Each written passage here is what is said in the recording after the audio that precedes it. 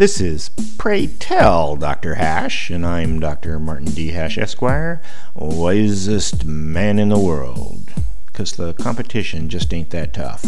And these are things I wish someone had told me. Today's topic, preparing for the collapse. When the pressures get too great, something snaps somewhere, and our economy is creaking and groaning in warning. Engaging our flights of apocalyptic fantasy, like all red-blooded Americans do, how could you prepare for the coming economic collapse? Let's see. If the zombie apocalypse happens, ammunition, food, and drugs will be the currency. But gold is the best bet for anything less than total meltdown, because people are habituated to think gold, stamped U.S. coins, not bars, is worth something. Old U.S. silver coins will also probably be accepted by merchants. The biggest problem with coins is that someone with a gun will take them from you.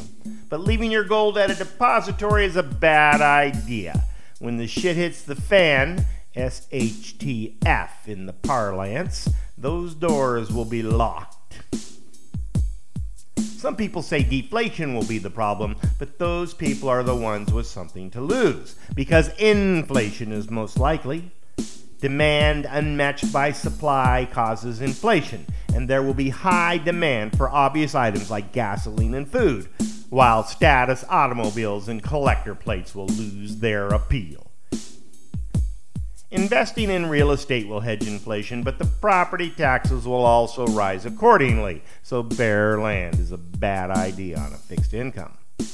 Also, destitute people will need somewhere to live, but deadbeats will vigorously defend their family, so rental property is tough to maintain control of.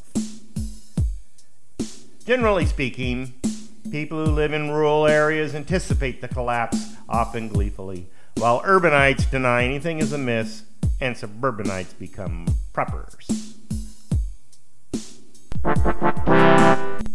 For more, see my website at martinhash.com.